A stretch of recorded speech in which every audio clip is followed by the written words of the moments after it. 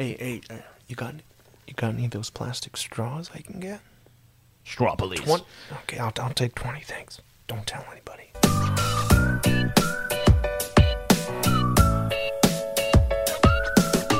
Hello and welcome to Consumer Choice Radio, broadcasting across North America and also available in your podcast apps. We're all up and down and all over. I'm one half of your host, Yael Ossowski, broadcasting to you from the home office here in Vienna, Austria. And I'm joined, as always, by my colleague, David Clement, who's over there in Toronto. David, how goes it? Well, it's going well. We're just a few days away from, I guess, what is this, the fourth reopening? I don't even know. So I already got my gym classes booked. I can go back to restaurants. I am now happily triple vaxxed, but very concerned about the conversations about what the next level of mandates are going to be. So there's lots to discuss here, Yael, and rumor has it that you may have also joined the triple vax club. Although your situation is a little different because your draconian government is essentially mandating it by way of fine. Am I correct? Oh, it's not only that. Basically, if you do not get the vaccine, you get the fines that are issued quarterly that could equal up to 6,000 Canadian dollars, or about 5,500 US. And if you do not pay those penalties within the, I believe, 8 months, you go to jail, straight to jail. Also, they've made it very difficult for travel. This is in the Republic of Austria, so if you would like to travel anywhere else and come home and not do a 10-day quarantine, you need to have the booster. I'll tell you, I'm starting to feel in it right now. I feel like I'm on the tip of a glacier. Got the pressure behind my eyeballs, which happened to me last time, and I'll probably be shivering in me timbers by tonight. But yeah, it's by hook or crook. They got me to get the jab by the February 1st deadline. So yeah, I cut it pretty close. But oddly enough, we don't cover too many European things, but I was so much emboldened because you can probably guess I'm not a big fan of the vaccine mandate. Here there is a what we call Liberal Party, I guess the closer, maybe you'd say Libertarian Party. The party itself has been very much in favor, but there were 4 members of parliament who broke ranks to vote against the vaccine mandate, which I was very proud of. But unfortunately, they joined the right-wing party, the right-wing populists in going against this because they've been against all restrictions. But still, there's a glimmer of hope for old-school liberalism and people who are against government mandates. And as far as I understand, that's a conversation coming to Canada. I do have a question, David. Mm-hmm. So this question is something that I read on a very strange Reddit forum. I was wondering if it makes sense. Is it true at this point that if you are an unvaccinated person, there is legally no way for you to leave the country? Correct. Oh my God. Yeah. And that is because of the land border and then because of the airports, I guess. Yep. Yeah, and it includes boats. So you're stuck. Wow. You're stuck here. Yeah. Well, I guess Trudeau got his wish. His whole point was about making life incredibly uncomfortable if you don't get the GAB. Yeah, it's I don't know. JAB, sorry. Gab. Yeah, I was going to correct you on that. Is it a GIF or a GIF? It's definitely a GIF. Yeah. I'm pro-vaccine. I encourage everyone to get vaccinated, but at this point, I'm not sure what efficacy other mandates and measures are really going to do, especially if there's not a carrot. Right now, it's just a stick. There's no real carrot. So, like, Liberal leader Stephen Del Duca was like, no, fully vaccinated should be 3 doses. Well, I think that's going to be an absolute disaster if that was the case for 2 reasons. The first is it's going to take forever. Look, think about how long it took to get people to get to 80%, whatever, 2 doses. It's going to take forever to get to 3 doses, and you're then going to punish everyone who's already done their part, because it's going to significantly limit the ability to reopen businesses. And so it's not just like, well, I'm triple vax, so what does it matter to me? Well, because the places that I want to go to, the gym, the restaurants, maybe a sports game in the near future, they all have staff. And if all of those staff are waiting in line to get their third dose and can't work, well, then things stay closed. Businesses go out of business. So for me, it just seems not worth it. And so then it's a supply question, right? It's about getting them the third dose anyway. Yeah, exactly. And so it's just it's such a headache. It would be such a headache logistically that I cannot see a situation where it's feasible. And then they're talking about adding in the mandate for the liquor store and for cannabis stores, and it's like, why? What? I mean, is there any evidence to suggest that there is like some crazy level of outbreak at LCBOs? No, of course not. It's just punishment. And I think the only way you could ever really get people on board with a third dose who don't already have it, because this is one thing I hate about the polling questions when they're like, well, 80% of or 60% of Canadians are in favor of this measure in regards to the unvaccinated. It's like, well, yeah, but 80% of us are double vaxxed. And so when you ask them about a vaccine tax that doesn't affect you, well, I mean, sure, people will be in favor of it because it has no impact on them. Yeah, and so it's just a huge headache. But I think the only way you could actually get people on board is if it was like a UK style. Once you have your booster, there are no rules.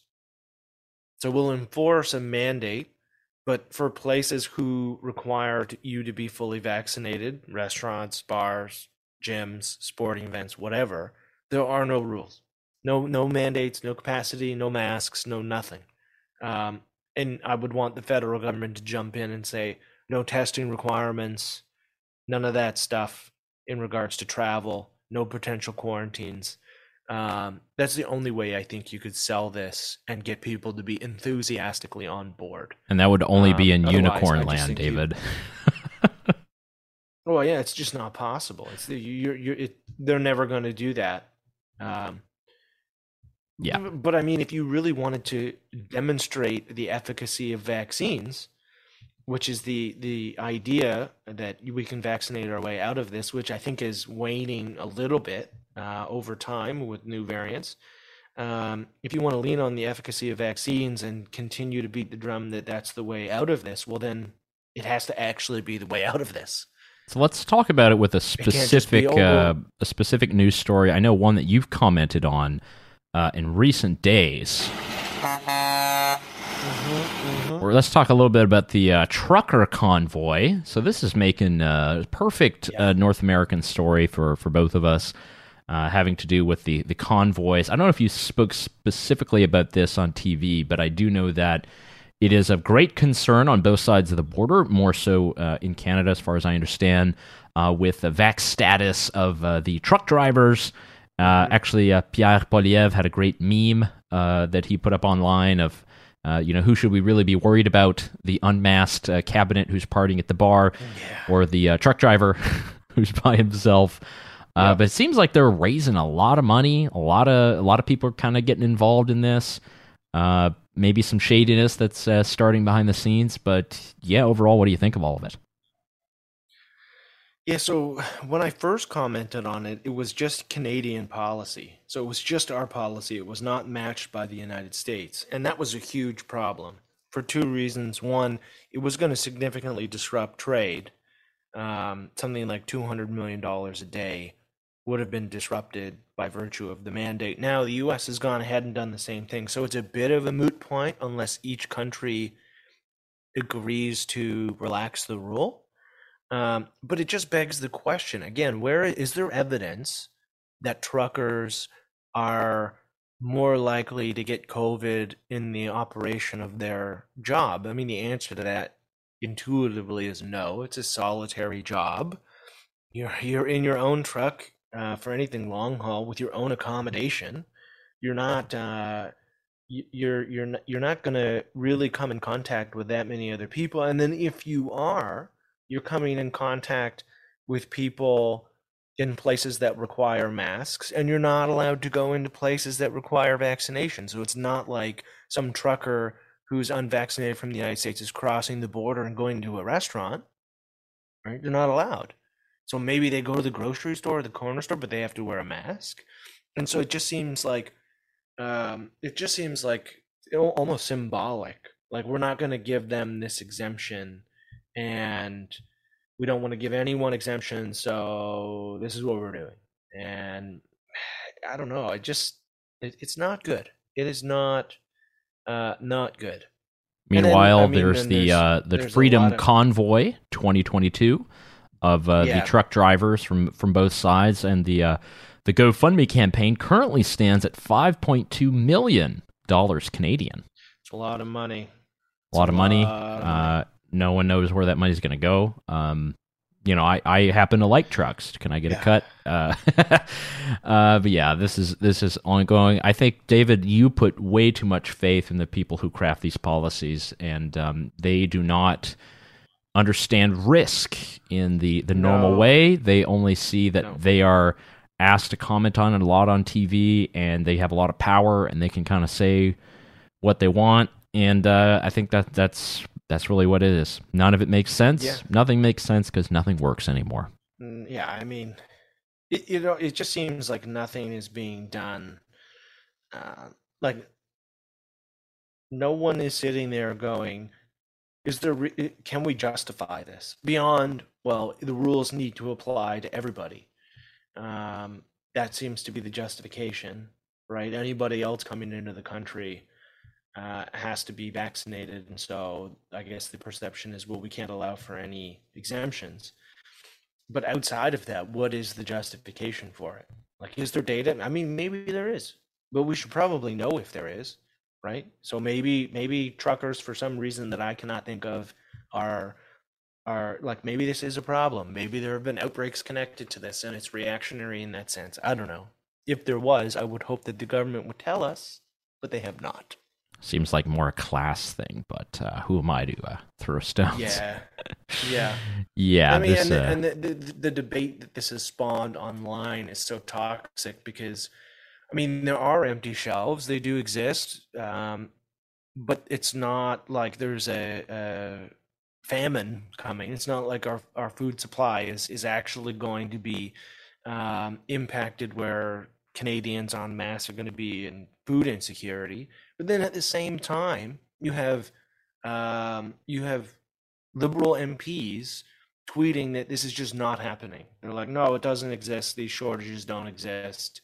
It's not happening. Look at my grocery store in wherever, and they'll be like, wow, grocery stores are full here, so everyone must be lying. It's like, well, maybe you're both wrong. Well, I don't know, because everybody I know, David, absolutely everybody I know voted for Bernie Sanders. So obviously, I know that it's true. Billionaires. I am not a billionaire. So that's the oft invoked sentiment that yes, just because you live in a large country, it doesn't mean that the truth is just those who are around you, and that's, no, of course, the elite bubbles are having their kind of own problems. So there's a lot of other things that I know we want to get to throughout the rest of the program, David, just to remind people that they can listen to our program on our website, consumerchoiceradio.com. If you're listening on the radio, either on Saga 960 up in Canada, if you're listening on the Big Talker Network down in Wilmington, North Carolina, you can also download our podcast version on all of your devices, including Podcasting 2.0 devices and applications, things like Fountain and Breeze, which I would very much recommend, where you can also send little Satoshis, pieces of Bitcoin. We can talk about that a bit later. And we're available. Please give your rankings if possible. And then we're going to be back. Let's talk a little bit about what's going to happen in Ukraine and what's happening with Russia and all of that. This is definitely going to impact a lot of people, consumers, friends of ours, colleagues.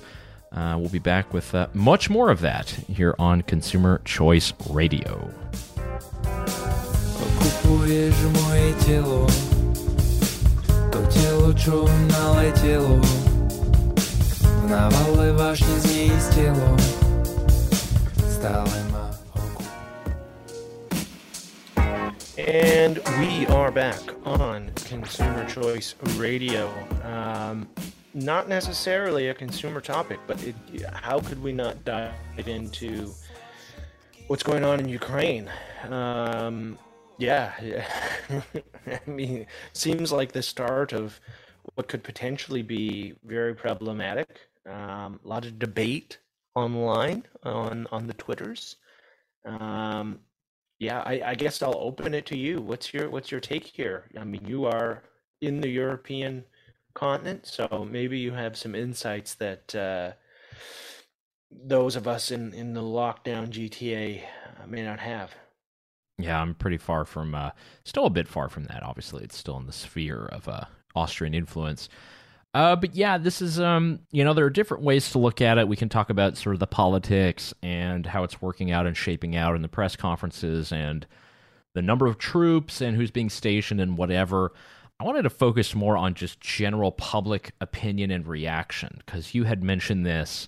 Obviously, social media is how we're digesting much of this. It's how much of the debate is kind of being handled. And it's a very strange trap for those of us who have been online and who have been active in following military engagements or wars or conflicts and keeping our eyes on government and sort of what they do. And it's fairly interesting to see, much of a divide. And I wanted to maybe highlight there's, the general, I would say, I don't like to use this term, but the general isolationist American view is we can't get involved. It's another war. It costs too much money, too much blood and treasure. We just got done fighting Afghanistan, Iraq. Yeah, and there's, none of that. The other view is sort of like, well, Putin is an evil man, blah, blah, blah. We definitely got to do something. And that's just within the American sphere. And then there's the internationalist aspect. And of course, we know people in Ukraine. There are young people that I know who are drafted to be in the military and, have to show up and essentially have to put on the uniform and sling a gun over their shoulders. So it's very different stakes for all involved, but it still seems like a bit of cosplay, unfortunately, which is what I'm more saddened by. Yeah, I mean, generally speaking, I think the arguments, I'll say, from folks in our world, so the Ron Paul types who have kind of long argued against intervention, are largely forgetting or largely missing the fact that most of those arguments don't apply for what is going on right now. And I'll walk you through a couple of the examples. So the first was like the war on terror was a very weird concept of a war on an idea. Can you bomb an idea out of people's heads? The answer to that was no, obviously. The interventions in Iraq and Syria and elsewhere obviously made the issue of extremism worse. But you also weren't going to war with the state. You were going to war with a loosely affiliated group of people who had an idea. So it's fundamentally different than attempting to protect the sovereignty of an allied country. Now, that doesn't mean I'm in the camp where I'm like, yes, the U.S. should deploy troops, Canada should deploy troops, and they should be prepared to essentially go to war with Russia. No, I don't think that. But I do think there has to be some effort to at least legitimize some sort of defense against a possible Russian invasion. One, because it's the right thing to do, and two, what you do here sets a precedent for Taiwan, which I think is an even more pressing situation, where on a weekly basis, the CCP and their puppets regularly talk about invading Taiwan. And so, yeah, it's a complicated time. But I think that the arguments... Let me do a bit of defense quick. Sure. A little bit of defense for this point of view. Because I think this is the problem when we're talking about international relations, talk of invasions, troops, NATO, all this kind of thing. Most people view these issues through their very national lens. As in, why should, the guy who lives down the street from me who signed up at the local army recruiter's office have to go fight a war in a country most people could not point to on a map, and this and that. And for Americans, I very much understand, because that's kind of been the U.S. empire history throughout the last 100 years, is going to weird places with military, and it's, their entire television shows just about this and the SEAL teams and what they're doing. So I understand that, but this kind of general, what I don't like from that aspect is the sort of more ignorance of kind of what is happening, why it is a threat, why people would be concerned. It's not as if people are making it up. What has been happening in Ukraine is not new. It's been happening for, close to 8-9 years, and people are very worried there. People have had to move. People who were once living in one country are now living in a totally different country. Hello. This is something that people should know a lot about, and I think that cavalierness is something that is a bit problematic, and people have to kind of understand. And, is it going to be Canada sending in troops? Probably not. Will it be the U.S.? I don't know. Maybe it's just special operators and everything else, and maybe there's so much that's being done already, covertly, secretly, that all of this can be avoided anyway. Well, yeah, I mean, or you could just do what the Germans have done and send 5,000 helmets. It's like, thanks, guys. It's like, oh, we're going to send... As long as it's those pointy ones that they had in the First World War, then we're good. They still have those, or something similar. They haven't really changed the military uniform. Well, ceremonially. Yeah, ceremonially. well, yeah. I mean, you saw that from Merkel's, departure, where they did Darude with the symphony, which was really cool. But it did make me a little uncomfortable seeing those helmets again. Yeah, so, I mean... Oh, yeah. There's... that stuff is weird. And, the U.S., I've seen, obviously we've been sending I'm sorry, let me rephrase that. The U.S. federal government, of which I am not a part, has been sent... This is where the collectivism thing gets a bit weird. It's like, well, we've been sending them guns. It's like, well, you haven't done anything. So certain parts of the apparatus of the federal government and the military have been sending so-called lethal aid, probably, tanks, weapons, guns, whatever it is. So that has been happening for some time.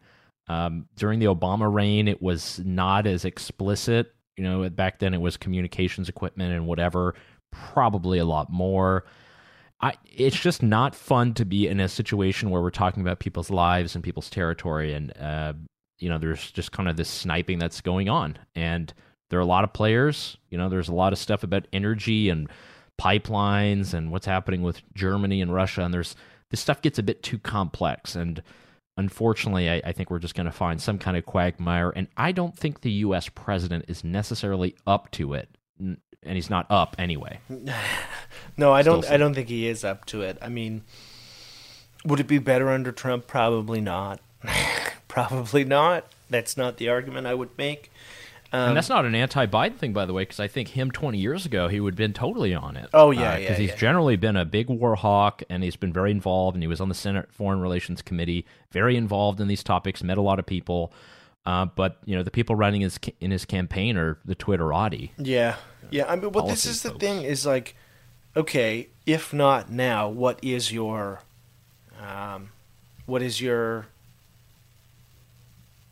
point where you actually engage? Right? Is it just the regions, the two particular regions of Ukraine that you're fine if they go? Is it the whole country? What if it's another country? What if there are... One thing I heard about the eastern part of Ukraine, like Donetsk and Luhansk, in the eastern part, is that actually there have been a lot of Russian operations to get people citizenship. So there have been sort of people who've been being able to get Russian citizenship fairly easily, and people have been very much advocating for that on the Russian foreign ministry side. I mean, that's not suspicious. Which will at some point be like, oh, something happens. It's like, well, we got to take care of our citizens who happen to be across the border. I mean, yeah, just imagine if Mexico was just giving citizenship to people in Arizona and New Mexico so that they were Mexican citizens, and then troops were mobilized at the border, and the government expressed significant interest in annexing New Mexico and Arizona. Like, I mean, it wouldn't be a problem because the U.S. is the largest military in the world, but imagine it wasn't. Would they be looking elsewhere for assistance to stop that from happening? Probably. So it's like, I mean, this goes back to the empathy side, where it's like, I don't blame people in Ukraine looking to the alleged leader of the free world and saying, hey, Sleepy Joe, can you throw us a bone here and help? Because we don't know how this is going to go. Now, funny that you mentioned Mexico. How familiar are you with the Mexican-American War? Very, very, very little. I know that most of that territory used to be Mexico, so they would have some sort of territorial claim, in theory. So what's interesting about it, because you mentioned about the border and stuff, so this is like 1846, 1848. What's happening across the U.S. is you have expansion of the Union, you have free states, you have slave states, you have all of this. And at that time, what is today Texas, part of that was Mexico, then there was this independent Texan Republic.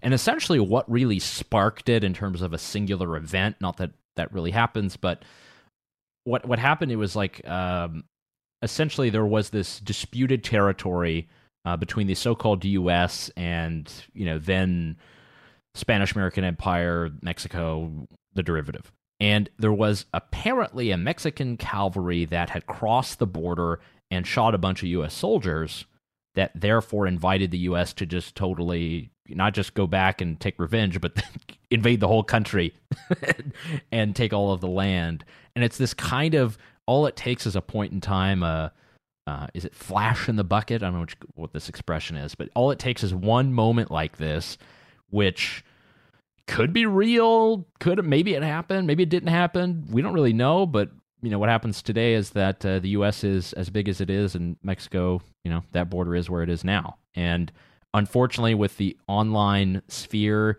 the number of people who are engaged in online warfare, whether they be from Russia, Ukraine, or the U.S., it's all going to be very muddy, very quick, and anything could happen at any moment. Yep.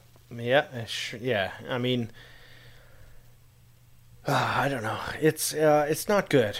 It's not good. And I remember, since we can use this as anecdote hour, I remember being at our colleague Fred's birthday many years ago in Lviv, Ukraine.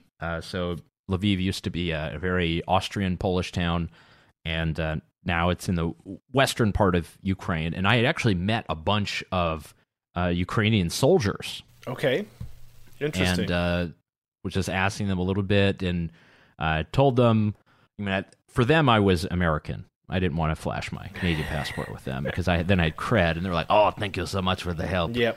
And we were talking even back then, about weapons coming from the U.S. and I asked them, it's like, well, what are you guys doing? It's like, well, we're being deployed to the Eastern Front. My good God, this is World War II terms.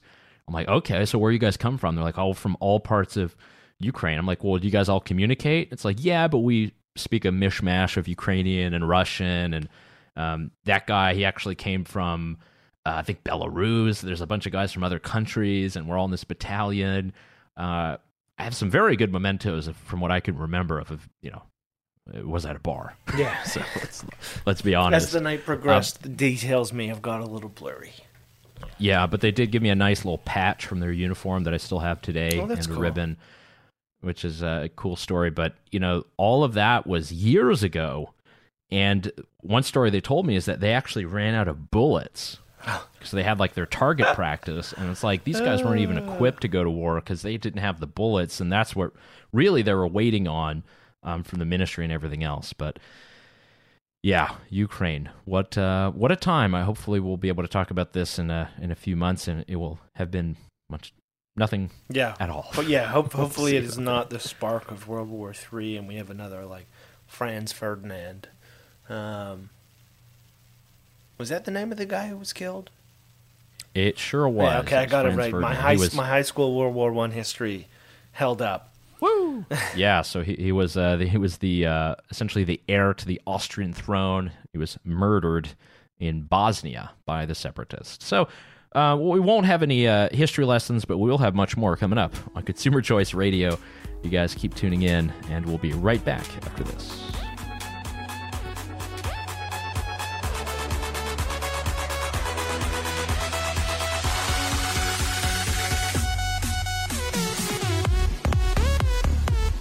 And welcome back to Consumer Choice Radio. Apparently a dance party today. Welcome back to the program. David, we caught up a little bit on the Ukraine situation, talked about some vax mandates and what's happening with the truckers.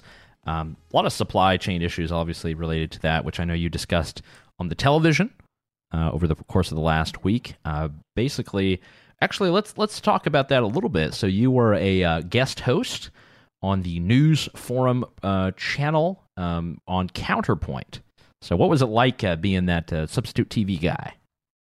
It was fun. It was fun. I mean, it's different to be on the other side of an interview like that, which are shorter than what we do on the radio when we interview people, because it's usually no less than 15 minutes and often longer. So it's weird, and it's also weird because I'm usually I'm on the other side. I'm the one doing the answering of the questions. Yeah. So to ask the questions and not answer them was a lot of fun. Also fun to be in studio. Have the makeup person make me all pretty for TV. Have a teleprompter and all the formalities that go along with that. So, yeah, it was great. I thoroughly enjoyed it. Makes me wish we had like a studio that we could do our own version. Well, in the Consumer Choice Tower, that will definitely be true. Yes. So one question on the script, is that something that you worked with a producer on? Did you just do it on your own? How did that work out? I wrote it in regards to like the opening, and then it's just plugged into the teleprompter, so it's all there. And the closing, I actually just winged it. And it worked out. So, yeah. I mean, I could tell because I know you, but I don't think the viewers could tell. But I worked in TV news for a bit. Nothing important, just answering phones, taking notes, and I did help a lot with the script of the evening newscasts. Oh, nice. And it's interesting because there's a specific language you need to use for teleprompters. It can't just be natural flow of writing. It has to be, you're writing for speaking, which I find very interesting. Did you have any edits based on that for what you had written up? No, because what I did is I wrote it, and then I saw there's a feature in Word, giving away my trade secrets here, where in the review section you can have it read out loud to you, and that's how you can very quickly see whether what you're writing reads well or if it sounds good when spoken. And so I did that as a means to make sure that what I was saying didn't come across as it was like an op-ed. It was more of actually speaking. Yeah, I've had, not similar. There's the WordPress. Whenever you write a blog post, there's the readability score. Mm-hmm. Mine is always in the far red, being like, bro, this is too complicated. Tone it down to first grade level, please. Yeah, how do we simplify this as much as possible? And how did you like having an IFB, the sort of cues from the producer? Because you could see this kind of earpiece. That's what all the television anchors wear. What was that like? Well, my ear is too big for the earpiece, so that sucked. But it's interesting because you can get corrections in real time. So, like, if your eyes are drifting, because you got to stare at the camera, you can't be looking at the screen where the guests are. So your eyes will start to drift naturally because if you're having a conversation with someone, you want to look at them. So just to have that, like, oh, remember your eyes. So it could be fun. And I could see how if you were doing something more long form, where you're really getting into the nitty-gritty of an issue, you could have, if someone had, like, more editorial say on the producer side, you could have them be like, no, follow up on that. Like, what do they mean by this? Yeah, ask them that question. Yeah. Go with that. Yeah, double down on this. Like, no, don't. That's not a good enough answer. Like, why do they think that? Things like that. So, yeah, I didn't mind it. I mean, I did one interview with the CBC years ago, where I was in Toronto in one of their like anchor studios doing the interview with CBC and PEI, but I couldn't see. I had all the setup and the earpiece, but I could not see the host. Oh, yeah. There was no screen. And that was probably the most difficult interview I've ever done, because not only can you not see yourself, you can't see the person you're talking to, and so you're answering like you're on the phone, but then you got to remember you're not on the phone. So your body posture and language and how you're moving your hands and all of that stuff.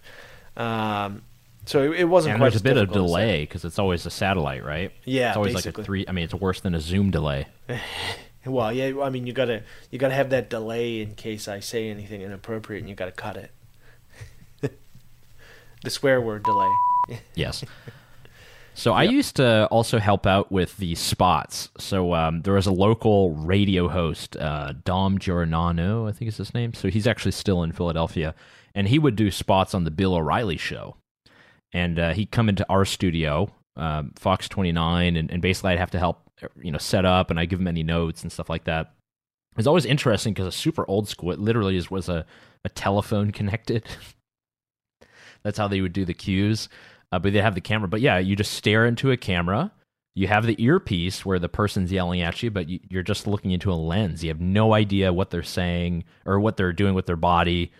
You can't really tell their expression unless you're really listening to their words. And it is one of the harder things. And I don't understand why they don't have a screen.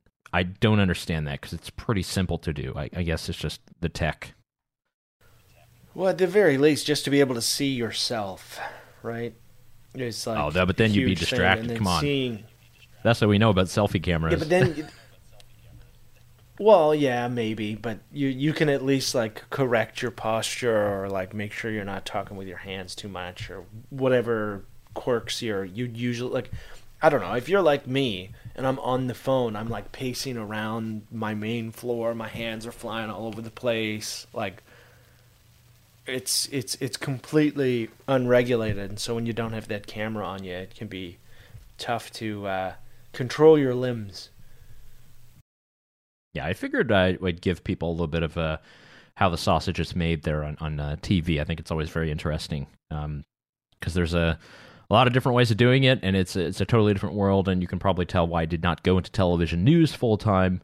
Also because I did not want to shave my beard. Got a face for radio. Face for radio. Yeah, they're not big on beards for anchors or news folks generally. Is there anyone who's on TV prime time who's got a beard? Anchor? I guess Wolf Blitzer did for a time. Yeah, not that I can think of. I mean, in Canada, Tom Mulcair is always a guest on the various political shows, but he's a guest. So it's different. Yeah, and also he's had it his whole career, so it'd be kind of weird to shave it all of a sudden. Well, I would bet you people wouldn't even recognize him. Yeah, I mean, we can barely tell his stances anymore, so that's a whole other thing. Well, I mean, yeah, but to his credit, he seems to be pretty middle of the road these days. It looked like party politics it drifted him in a direction that was maybe not his actual real viewpoints, which is interesting. That like, obviously he's the leader of the NDP. That's going to shift him to the left. But whenever I hear him talk on TV, I find myself in many instances going, oh, I mean, he's actually not wrong there. Well, he's a good political operator. He was in Quebec politics as well for a while. He was a cabinet minister, and he knows how to. He was actually my MP there for a while. Didn't vote for him, but very strange that he did get elected. I was in a fairly largely Hasidic Jewish district in Montreal, but yeah, it was the one or two places on the island of Montreal that got NDP. Interesting. Yeah, back in the day. Very Canadian politics. Yeah. So yeah, there's a couple other things, David. I know that there are a couple papers that you've been writing up, some articles. You wanted to talk to us a little bit about plastics, or perhaps a little bit of what's happening with the chemical side, because while all this stuff is happening, while there's all the craziness with COVID, there are bad regulations that are being passed. There are some terrible narratives about everyday consumer products that are being sort of doled our way. What's your take? Yeah, so there's two. We talked about PFAS before. I mean, it's not the sexiest of topics, but it's relevant because it impacts a lot of the things that you buy. but there's a great review out by the Center for Truth in Science, basically saying like hold the phone on overregulating this stuff because there's not enough information really to draw many accurate conclusions about exposure and risks and all of those things. The risk and hazard conversation we've been having before. So that's one. And then the other one is I found out on Christmas Day, the government released their rules for single-use plastics, and they are hilarious. They honestly look like they're from a Monty Python skit, where like the exemptions are, if you can, a plastic bag isn't single-use if it can carry 10 kilograms of weight, 53 meters 100 times. And it's like, how on earth did we get that? That's the metric. Or like single-use cutlery is not single-use if it can be in 83-degree water for 15 minutes. Well, like, we still have the intern who's in the pool right now with the cutlery. Can you just imagine like some intern is like, okay, we got the water temperature right. Okay, I'm gonna submerge it, and he pulls it out after like 15 minutes and 1 second. Oh, still good. It's good. Like it just is like what is the deal here? Just really strange. I mean, if you want to buy plastic straws, you can, but you have to buy 20 at a time, and the store's not allowed to like allow you to see them. You have to ask for them, so they can't be like facing the public. It's almost like a black market test where it's like you got to know to ask the guy to pull it from behind the shelf. It's like, wow. I mean, it's not as bad as the straw police in Washington, D.C. We played that clip a while ago. Yeah. Not that bad, but still pretty bad. Yeah, it's just, what are we doing, guys? What are we doing? So, I mean, maybe I put too much faith in these folks, the idea that they're going to be competent, but it's... Oh, there you go. He's starting to read into it, folks. Yeah. And for a lot of this stuff, unfortunately, I think that's one reason that we exist, is much of this is never highlighted, and people just don't hear about it until it's too late, until you are there at the restaurant, and essentially you need to ask the guy for the hidden door where they might have the plastic straw hidden, or something like this. It's like any of these cool bars, hidden speakeasies in New York. Hey, you got any of those plastic straws I can get? Straw police. Okay, I'll take 20, thanks. Don't tell anybody. Yeah, and we saw a lot of push a couple of years ago for bans on styrofoam, and we saw a lot of that. And actually, it's interesting that we've had the debate about some of this that's popping up again, even after all these people are ordering foods to their homes like constantly, where all these to-go containers, and if they actually had to follow any of these environmental rules on many of these to-go containers, I mean, I think the restaurants would crumble because they have to pay like twice as much for this stuff. I know, and yeah, they are more expensive, but I know I mentioned this before. A restaurant near us, which we order frequently from, switched over to these cloth bags, and over the pandemic, we've probably ordered from them 25 times. So we have 25 of these restaurant-branded cloth bags that I can't use it as a garbage bag because it's going to leak if anything wet goes into it. And so it's like, what do? You just have 25 of these branded restaurant bags that you end up throwing out, and you never reuse to the same amount, or you never reuse enough to make them environmentally advantageous. And it's like, why are we doing this? Why? Advertising. Why are we, in the dump where they end up because I have no use for them and I have to throw them out. At least with the plastic bags, I can reuse them for garbage bags, which is what we do. It's like, well, there are some market alternatives to this, or some market solutions. The grocery service that I use that's online, you have to pay for the bags, obviously, but if you give them back, then you get that money taken off. Oh, I mean, that's cool. There we go. Zero transaction there if you're able to just to get rid of the bags. And I would happily walk around town with any of these bags to help promote the business. But again, when you have 30 or 40 of them, I think that's it's gone a bit far. Yep. Yeah. So fun time, David. Consumer Choice Radio. You guys keep tuning in. Plenty more to come for next week. Hopefully some guests on for the rest of the month. Until next time, David. Yep, until next week. I said I don't know why.